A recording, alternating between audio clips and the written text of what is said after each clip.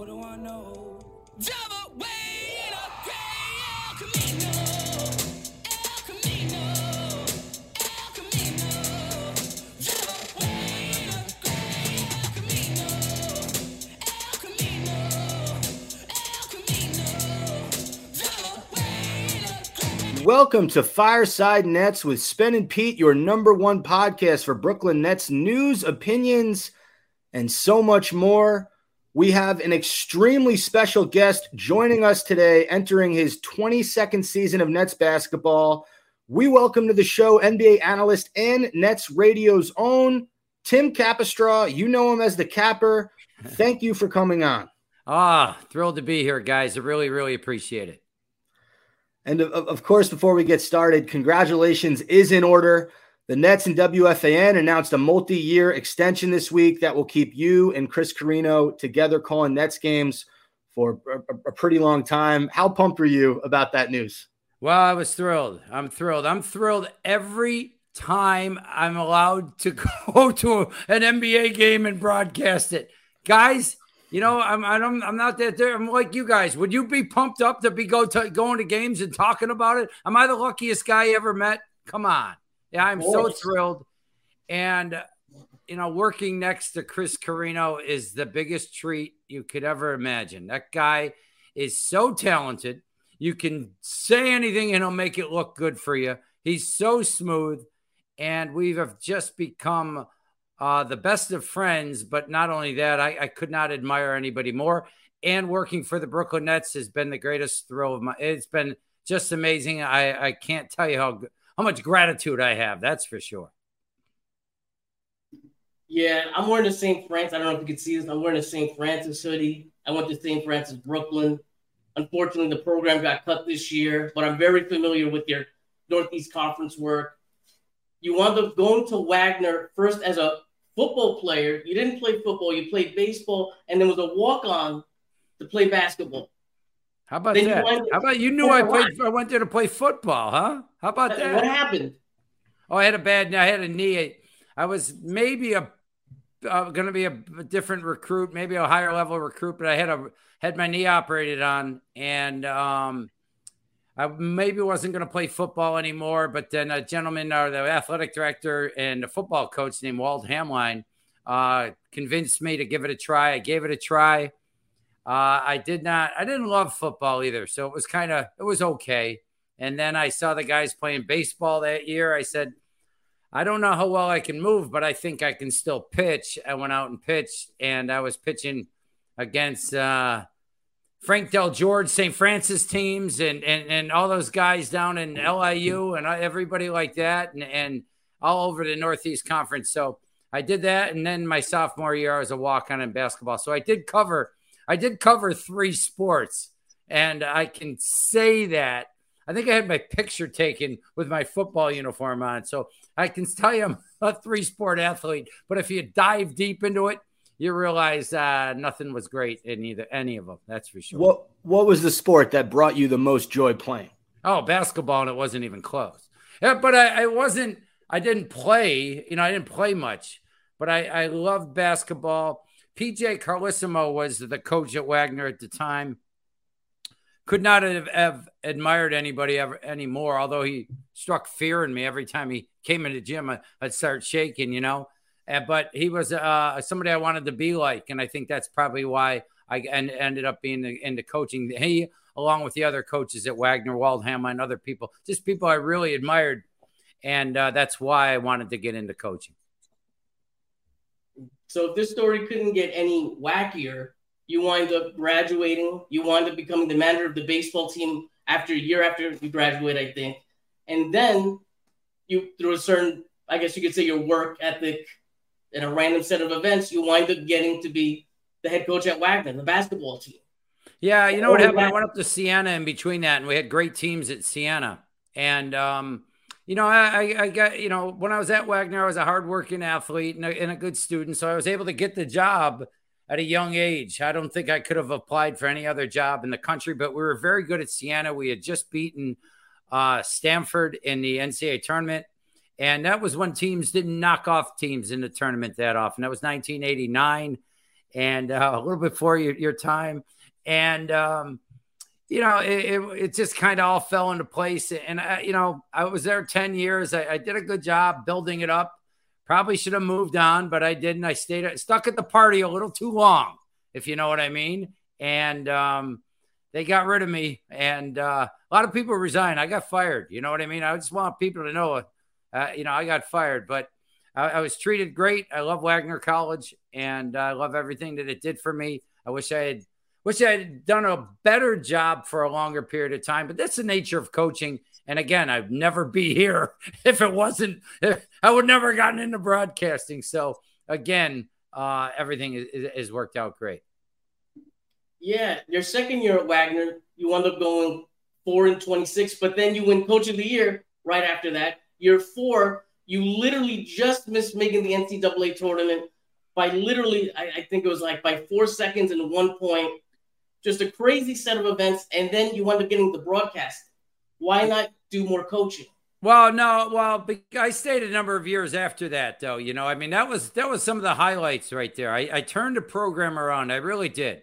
And I had a few Yugoslavian players that really helped. I had a great player named Bobby Hobson. I stuck around, and again, I stayed at the party too long. I don't think I worked as hard as I did my first 5 years. And, the harder you work, the luckier you get. And I learned some valuable lessons in that, and it's a lot of it's recruiting. You're the GM and the coach when you're in college. So, it all worked out, though. Fortunately, it all worked out. All right. Well, this is a Brooklyn Nets podcast and a New Jersey Nets podcast, so we can get into some early Nets years stuff. And I want to start with that first year you started calling games for the New Jersey Nets. They make the NBA Finals, and that would start what would become a 20-plus year run calling games with Chris Carino. What was the vibe around that Nets team when you first get there and all of a sudden they just start winning? Did you think that you were the good luck charm? No, well, the year before. Remember the year before is when Jason Kidd came, or maybe it was 2 years before. But the year before, they had gone to the finals against the Lakers and were swept. So they had a little history of winning. So it wasn't shocking that they were playing good basketball then, and it was great. I mean, I was just trying to learn the job and just trying to stay out of Chris Carino's way and just kind of learn and just watch and get better. The one thing with the NBA in broadcasting is you get a lot of practice. You know what I mean? Like you're doing 3-4 games a week. So you can get better. And I was able to finally learn a little bit better. But the vibe was amazing. The vibe was amazing with that net team. I couldn't believe what a treat it was to watch NBA players up close all the time. And I couldn't believe it. And then I would get there about 4:00 in the afternoon for a 7:30 game. I just could walk around. I couldn't. And I would prepare weeks in advance for, my first game, just like you would expect. That's the thrill it was.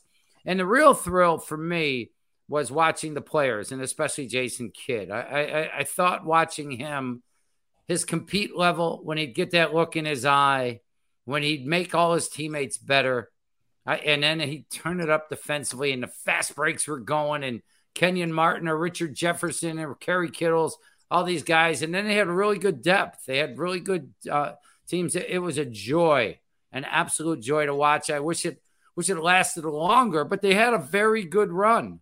They had a very good run in New Jersey for that period of time. I was fortunate to hop on that first year. They played the San Antonio Spurs in the finals, that one. And that was game 6 where they're up pretty big in the second half. They ended up not winning the game. The Spurs came back. They won it in 6. And even the next year, the Detroit Pistons, if Kidd isn't injured, maybe, they end up winning it, I think. And maybe that could have been the Nets. So that's what you want to do in the NBA. You want to put yourself in position to have a chance. And the Nets had a chance, maybe not against the Lakers in year 1, but in that 2000, I think 2-3 year and 3, they had a chance. And Jason Kidd was obviously the catalyst. Rod Thorne did an amazing job. Byron Scott was a coach. Lawrence Franks was a coach during the time. It was a good run. And yet I've seen some. Then I saw some lean years too, but it was a lot of fun in those early net years with Jason. We don't have to get into those lean years Yeah, you don't on have this to get podcast. there. Thank we you. don't have Let's to get move there. right along. Thank you. What I do have to kind of dive into a little bit, I was a big Vince Carter fan growing up. Yeah. So how was it just the change in the franchise? They lose Kenyon Martin. It looks like maybe this team may not be competing. Jason Kidd supposedly put in for a trade request to go to the Mavericks all the way back then. And then we wound up getting Vince Carter. What was the transformation in the franchise that he brought? And how fun was it getting like a front seat to that?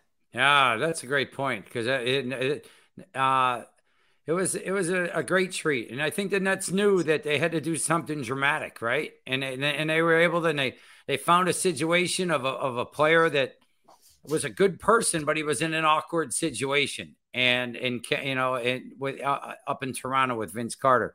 Listen, just watching him perform, the game was very easy to him. He was like a natural artist. It was beautiful to watch the way he could elevate and fly, and the dunks that he would do on people.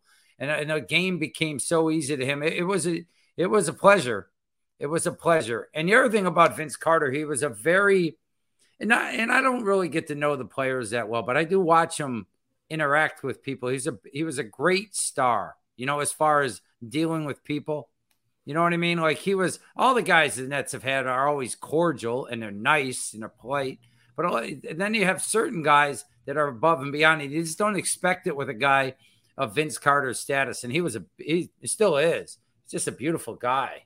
And maybe that took something away from his ability in some way to be a superstar.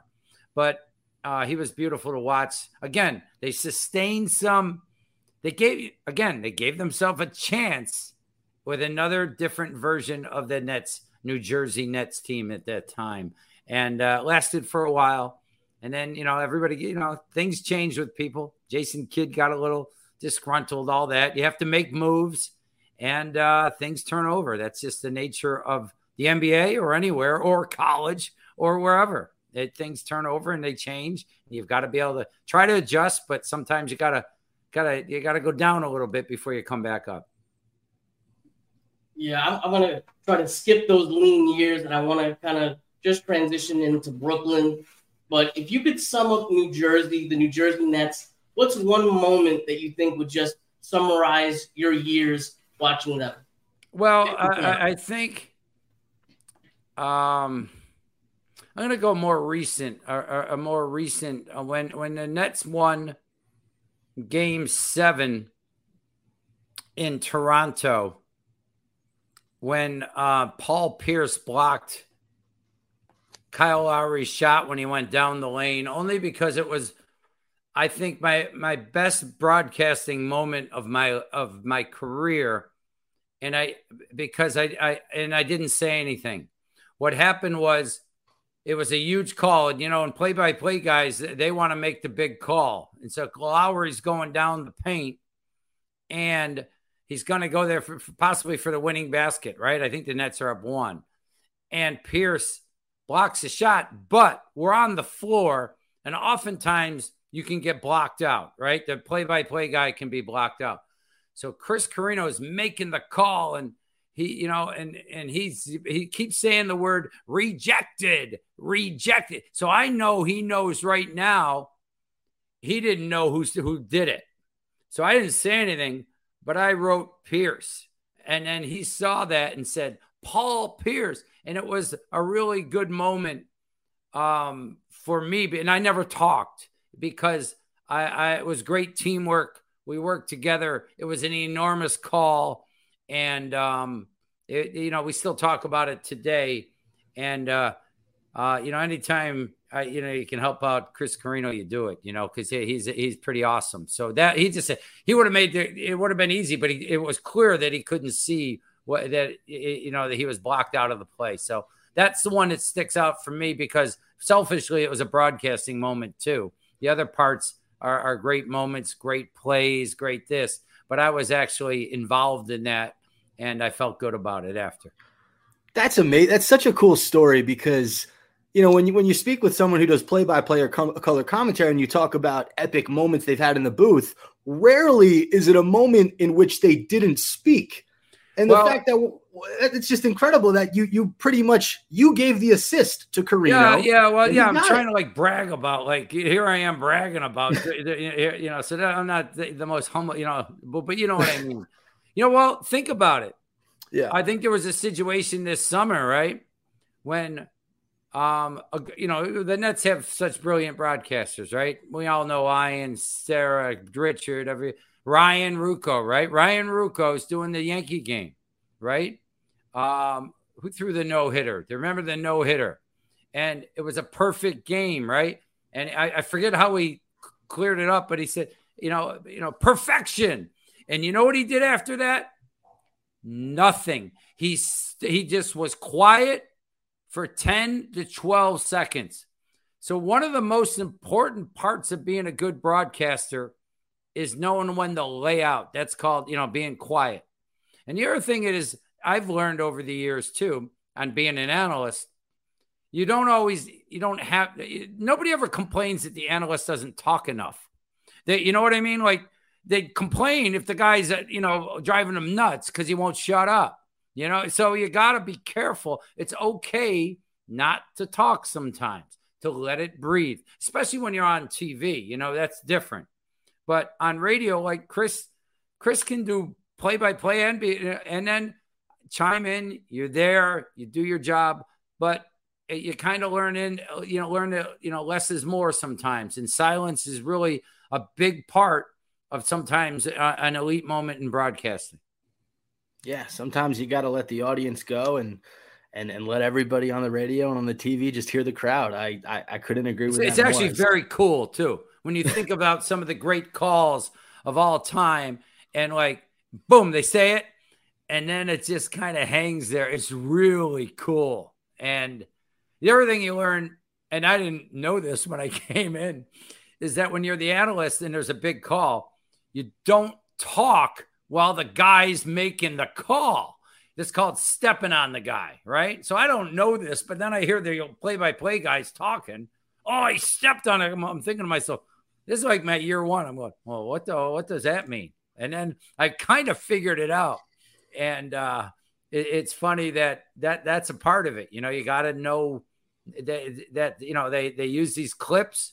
They put them on TV. Radio guys, go on TV all the time for highlights, and then they're on the radio and they're this and that. So silence is a big part of my job sometimes. I love it. All right. Well, we can transition to this current Nets team. There's a lot to be excited about, in my opinion, about this team. Mikal Bridges coming off a sensational second half of the season. Cam Johnson flashed moments of greatness during that playoff series against Philly. Nick Claxton coming off one of his best seasons. A lot of young talent. You mix in Spencer Dinwiddie and a potentially healthy Ben Simmons. How do you see this Nets team matching up in the East this next upcoming season? I think they're going to be fun. That's for sure. I mean, I think you're going to be like enjoyable to watch. I can't, you know what I mean? Like sometimes I think they're going to be defensively. I think they could be outstanding. I think if they take the pride in that, defend, and they got to rebound the basketball after it, they got to make sure they go get it. I think defensively, I think they could be a fast team. I think there could be great pace. I think they're likable. And yet I don't know what stage they're at. You don't want to get ahead of yourself right now. But I do think they could surprise some. I do think. I think there's decent. I don't know. There's something about guys. There's a good energy about this group. Everything I think energy matters. I think Mikal, Bridges and Cam Johnson, you even hear Steve Kerr talking about it. These guys got a positive energy about them that is not just, well, they might be able to bring other players. No, I think that carries. It's an 82-game season. Are you going to night in and night out come and play with beautiful energy, get after? And the other thing is, I feel like there's a lot of guys that think they should be playing and could be playing. So you're thinking, okay, I can't relax because these guys, I'm not so good that I'm going to play no matter what. Nobody is. So then you have that going. So I think it's going to be a hard playing, energetic group that I'm sure at times will show a lack of cohesion. They hadn't been together that long. They'd come down the stretch of games. They may have difficulties, but I think it could also be a team that you really enjoy. Some of the really enjoyable teams have been those ones that, oh boy, they underestimated these guys. They could be, they're dangerous. They're good. They're fun to watch. And I think if they defend, they really got to rebound the basketball. They got to really get after it defensively, because I think they could really be terrific defensively, and I think they could be a fast team. Ben Simmons is an X factor, but you don't even know with him. You don't know. I like that he sounds confident. I think that's a start. I like that. But again, everybody, and I'm sure he has to also, got to see it. You got to see it. You got to see it in play. But I like where the Nets are at. And I also like when the Nets are at this spot, because I've seen what management knows what to do. And they get it. And they know how to build a team and put them in position to obtain superstars. We saw that. Nets are in better shape now. They certainly were than when Sean Marks took over, right? Oh, absolutely. Even a situation like Kevin Durant, I'm going to leave. Well, the Nets did pretty good, didn't they? I mean, and now you got Kyrie Irving, and you're getting picks back. Now it's a little bit different. You don't necessarily have control over your picks. So I still think that might be more fun for the Nets, because then that they're going to want to be competing all the time, and it will make sense to go after it. So that's kind of where I'm at. I'm like you guys, you know what it is too. Something about, like, Pat Riley had this book, The Winner Within, and he had a chapter, The Innocent Climb, about a team and their innocent climb of young players coming together is sometimes really, really, really can happen, and it can happen, and it can be a really enjoyable thing to watch. And I'm hoping that the Nets have that innocent climb this season. Yeah, I think this is a much different season than we've had in a while. This team, to me, can be similar to those D'Lo, Dinwiddie, Joe Harris, LeVert, Jared Allen teams. I think this team might be a little bit more experienced than that team. Spence has been there before. He had that great playoff run with Dallas. Claxton's much more experienced at this point in his career. And you have guys like Mikal and Cam, who were on a winner in Phoenix, and they come to Brooklyn, and they, that winning energy, that's contagious. That's something that stays with guys. I don't disagree with that. And then you go down the roster, and you're talking about, I know, Cam Thomas becomes like a lightning rod guy. Everybody likes, there's arguments both ways, and but certainly he has a role that is a scoring ability that I'm sure that everybody wants to utilize. We saw Lonnie Walker in the playoffs last year look very good and be able to do things. So I think excuse me here. The had a little glitch in my computer here, but you saw Lonnie Walker doing things and being able to, you go up the line and go, Royce O'Neal. What would even talk about Royce O'Neal? That's a winning guy, man. That's a winning guy. I don't know. Dorian Finney-Smith. We haven't talked about him. That's a win. I just think there's going to be, and I think that's how they got to do it, though. They've got to understand who they are. Like, if it isn't a max out, incredibly intense focus, like, don't give yourself that much credit. Like, you guys are so good. You're good enough to go out and play. No, you have to play with such energy and attitude and force defensively and unselfishness on offense. And when you have to do that, and that will only make you pretty good. So can you do that? You have to understand who you are. It's like, you got to know players got to know their roles. This team has to know their role in the conference. Their role in the conference is, well, you're an up and coming team. You're a few years away, and they might build it up. I don't think you want to think that way if you're a player right now. You want to show that you could be you could be a star, and you never know who could emerge, right? You don't know. We didn't know Claxton was going to be Claxton. We didn't know. How about a guy like, here's a great example, Dariq Whitehead. Like, what a great example. Like, I mean, he really was the number 2 best player in the country 2 years ago, right? Right. In high school. He was that good. And he played for a guy named Kevin Boyd, so he's well coached. Mount Verde, I mean, they know who's really good there. And he shoots 43% last year at Duke on a bad ankle. He's not nearly as athletic. So a lot of big-time athletes that come in the NBA that are guards do everything, and then they got to get better at shooting. He's already a good shooter.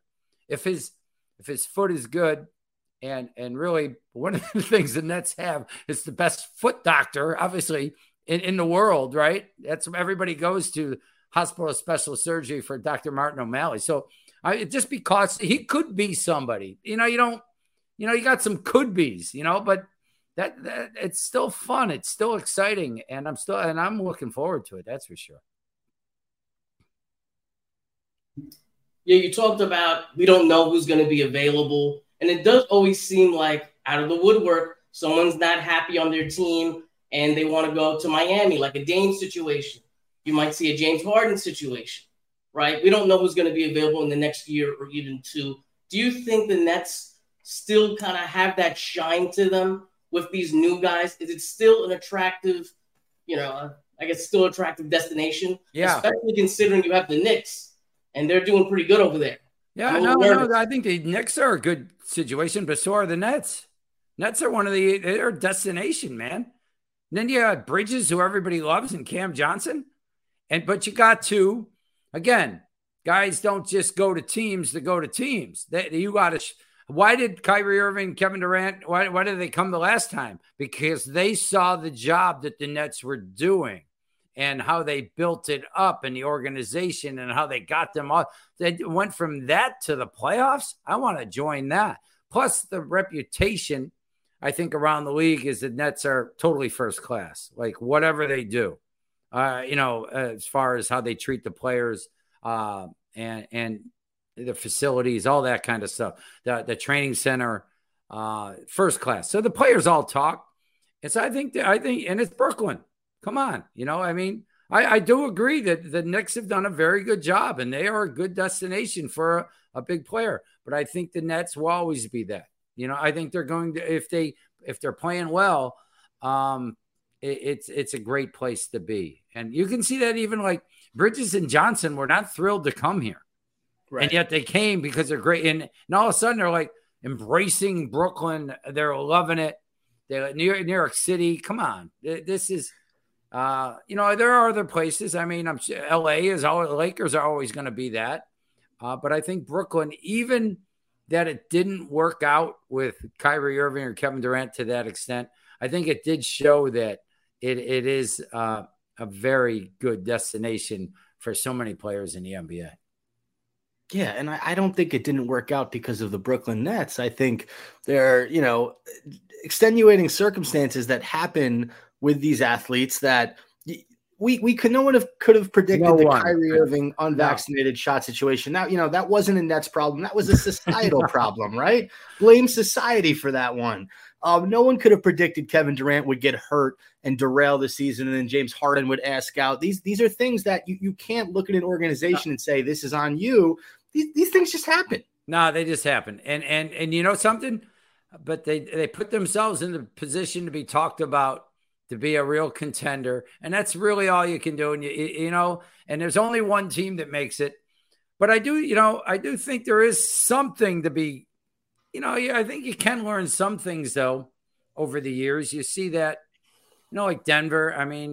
Denver's draft very incredibly well. Can you identify a guy? I think that's what the Nets do really well right now. We saw it with Jared Allen, with Karis LeVert. I think maybe Whitehead is going to be there. Maybe Clowney's going to. We got to watch these guys. I just believe in it. Like I saw it once. If you saw it once and how it evolved, it was a masterclass in putting a team together. It was something that you write books about. Then the final part of the movie was, well, then they go win an NBA champion. It's just exactly a lot of you still gotta have it together. You gotta be lucky. You gotta have a lot of things go your way. But to put yourself in that position, that's what teams are trying to do right now. And we saw the Nets, even they made the best of a bad situation, a tough situation last year to put the Nets in position to be for us to be talking like this. This is a turnaround, So can they be competitive? Can they be there? Can they be there? And, maybe. And do they look good? And what does that mean as far as wins? I'm not sure, but I want to see players that you develop. And listen, that's another part of it too. I think the Nets staff right now is amazing. There are some coaches on there that I've seen work with players that don't be surprised if guys get a lot better when they're in the league. Young player, that you can make guys better. And I don't even a guy like there's a gentleman named Jay Hernandez. He's not necessarily a development coach. Kevin Ollie. I'm drawing a blank on the main development. I'm sorry, but they have great developmental people there. And I don't even think Kevin Ollie and Jay Hernandez are necessarily, they're assistant coaches, but I'm sure they'll be involved in all that. Jock Vaughn on the floor. There's another talk about energy. We talked about some people just have a great energy about them. That's what I think this Net team is going to be about. Just positive, go get it energy and leave it all out on the floor and let's see what happens. Play as hard as you possibly can and play together. And let's see what happens. And I think you're going to see an awful lot of that. And I think there's going to be like a lot of this. I like this team kind of attitude going on. I'm so happy you just brought all that up because I want to transition to this. Who do you think would be, if you have to pick one guy on the roster, who is your dark horse candidate to maybe have a breakout or maybe past expectations that Nets fans were kind of looking to? Like this guy might surprise Net fans completely. He winds up being a big part of the team towards the end of the year. What do you think? Whitehead, we already said it. But I'm not sure. But I haven't seen a thing, I mean, I don't know. That's kind of that's the one I'm saying, and that's not fair at all, right? Because we haven't seen him, and he is injured. But I also won't be surprised. I think Cam Thomas has learned a lot too. You know what I mean? I think he's learned a lot. I think we're all, I think there's aren't that many people that have that type of talent to put the ball in the basket. Like he can really score. Can he put the other parts of the game together? I guess, he's got to do a better job in different areas. And, he's got to make sure he doesn't, he's got to play the game a little bit. Everybody's heart breaks when they're not playing. You gotta be an actor sometimes, you got to be an actor, put on a good front. I think I wouldn't be surprised if he got to that point this year too, where he understands, he gets it. I think the Nets have done a good job with him, not just letting him play into, they've been tough on him, right? They haven't he scored a lot of points, but hey, listen, you got to earn it. You got to do the other things. Look at that. We're willing to sit you, and you scored 40 in 3 games straight. How about that? Well, and we're not buying it. We have to have everything to be successful.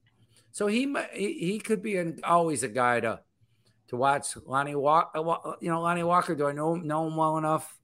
Baisley, do I know him well enough? Not really. Trenton Hatford, like these guys I don't know them well enough, but those are the intriguing guys to me that, Whitehead's always going to be. I had to go watch his high school highlights today, because, and then I'm watching him at Duke, he wasn't the same explosive guy, and yet he could. I'm telling you, there aren't that many. He's like 19 or something, right? He's like, not like, come on.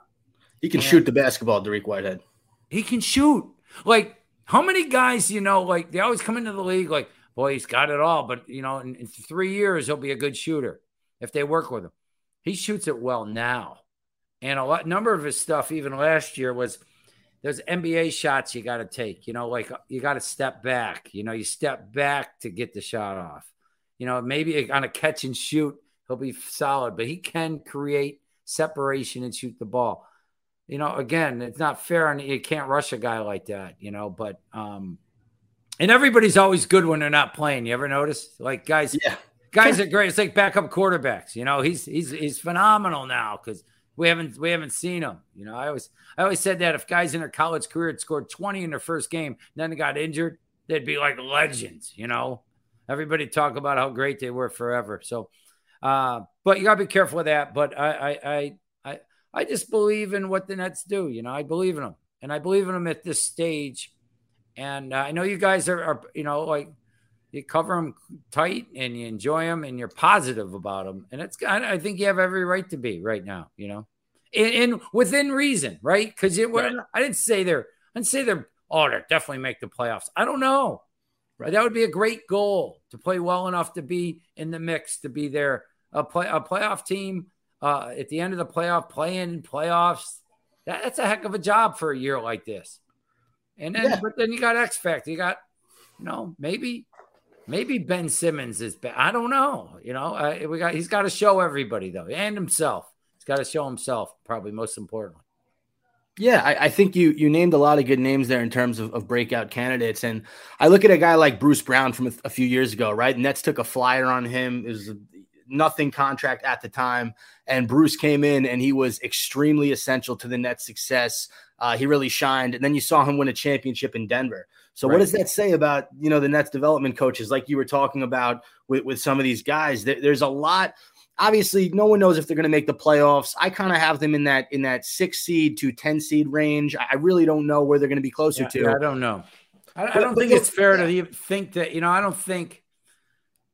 I don't know. I think as the season goes on, you evaluate that. And I don't know if it's fair to talk about like that, but I think there'll be, I think you'll like watching them. If you could, I think that's the biggest key you want to hear. You're going to like there's going to be a lot to like. I think comparing them to those teams, D'Lo and those guys and Rondé, and how about him playing for Jordan? How about that? Yeah. But maybe it can be like that. But if it's not, I just think the foundation's being set right now. So you got to be careful, like there's a foundation going on. And if you can have a foundation of Mikal Bridges is your foundation with Cam Johnson and Dorian Finn and these people that everybody talks to, that's how you want your foundation to be like that, with incredibly good players, talented and high character. And I think that's what the Nets have right now. And, we're not talking about, Dinwiddie's a good player. He's a good player. That's Pete's guy. Pete's favorite player is Dinwiddie. Yeah, I think, and he's a smart guy, so he'll know what he has to do better. You know what I mean? Like he's a very intelligent guy, and he'll say, "Well, with this Nets team, I gotta be more of this guy, or I gotta be more of that guy." He'll evaluate where he's got to make a difference. Dennis Smith Jr. We didn't talk about him. He's an athletic, and again, defensively, that's where he's really strong. Well, but he doesn't shoot it well enough, but he can be impactful. At times, he played a lot of minutes last year. I was surprised when I looked at his stats. He had a good comeback year. So, I mean, I'm like you guys. I'm excited, but I'm temper my enthusiasm. It's a different type of excitement. It's not we could go all the way excitement. It's this is going to be interesting to watch, and I'm excited to follow this group and watch the evolution of a team and an organization and individual players. So that's kind of where I'm at right now. I think that's where we're at too. And Tim Capstraw, we thank you so much for your time today. We have one more segment, 3 hard-hitting questions, getting to know the capper, Tim Capstraw, the man behind the microphone. So my first question, when did people start calling you Capper, and how did you get that nickname? I think just after college, I think one of my great friends, Frank Dyer, called me Capper, and it kind of stuck. I don't remember it as much during college. Maybe during college, but it's been good because as I've gotten older, I've liked it. I've really because it's kind of like a young and it feels kind of cool and all that. So I go with that one, especially walking around the Barclays Center and people yell. If they yell to me, it feels great. It's great. It's easy. My last name is strange. Like it's like Canadian and I don't know what the heck it is. So, and it's fine and it's a lot better than Timmy. When you Timmy peaks at age 8. You know what I mean? Like that. I grew out of that at age 8. So Capper is really good. I love it. All right, and this is a follow-up. Listen, question number 2. I'm a hooper. I love to play. I know you were a hooper back in the day, and I'm sure you still hoop. What kind of player was Tim Capstraw in his prime? What were your strengths on the court? No, shooting, clearly shooting. And I was shocked that I have summer camp all summer, and I finally have hit the wall where I don't have deep range, like I can't. I was embarrassed. I'll shoot free throws and just crush people, but I can shoot and I can teach shooting well, I think. And, I have a daughter that goes to Yale and she's going to be a sophomore player at Yale. So I'm proud of her. And I spent a lot of time working with her and shooting with her and stuff like that. So it's a lot of fun. All right. I'm going to take the last question. Do you think the Nets are going to have a championship in the next 5 to 7 years? What's your prediction? No, I think they'll be in the mix to be a championship contender within 3 to 4 years, 3 years. I'll take it. I think you'll be talking about they could be one of the teams. That's all you can, lots of times, that's almost all the time now, that's all you can say. What are you going to say about this year? You say, well, Denver is going to be there. Is Milwaukee going to be back? They're going to be one of them. You usually get about 3 or 4 or 5 teams. You say really got a chance. Maybe last year was different. Last year it seemed like there was about 8 or 9. But I think in the next few years you'd be saying that about the Nets. Give them a couple, 2, 3 years to keep building and developing and attracting people and drafting. They are wonderful. They got it. They get it. They know how to do it. And I'm looking forward to watching the innocent climb again. That's what this team is going to be.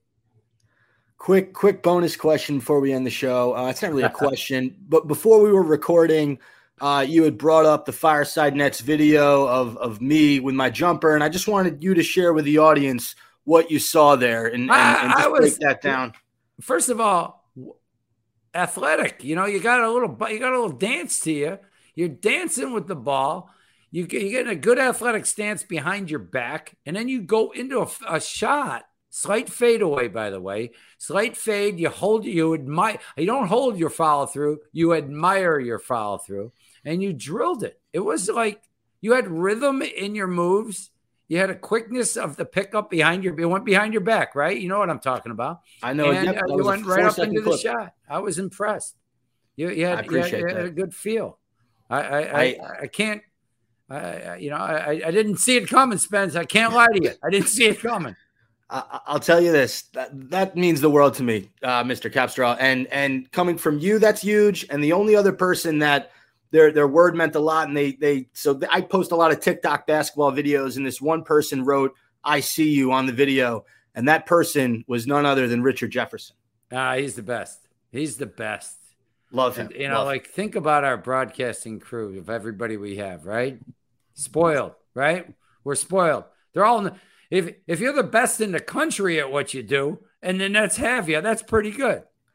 And again, and I don't know if you've ever heard Chris Carino do NFL football. He does it on Sundays all around. Oh my, isn't it? Or you ever see him do baseball? Ian, how about it? Did you guys see Noah Eagle, Ian's son, do the? He's awesome. He's great. Yeah. Was that unbelievable? He's so smooth, so talented. And he'll be doing the games, NBC, Big Ten, Each game, he's like 25 years old. He's the most poised, cool kid. Just like his father, one of the nicest people ever. So we're very lucky to have these people. Sarah Kustok. And you're being super humble because you are part of that incredible broadcasting unit. It's. I was trying. I tell you what, I was setting you up for the last 5 minutes for that comment. I can't believe how long it took. Holy crap! What's a guy got to do to get a compliment around you? That's a great way to close out the show. Tim Capstraw, the Capper, we thank you so much for joining Fireside Nets. You can listen to Chris Carino and Tim Capstraw calling Brooklyn Nets games on WFAN. We'd love to have you back on in the future, and thanks a ton for joining. Yeah, a lot of fun, guys. This is really, really enjoyable. Have a great night.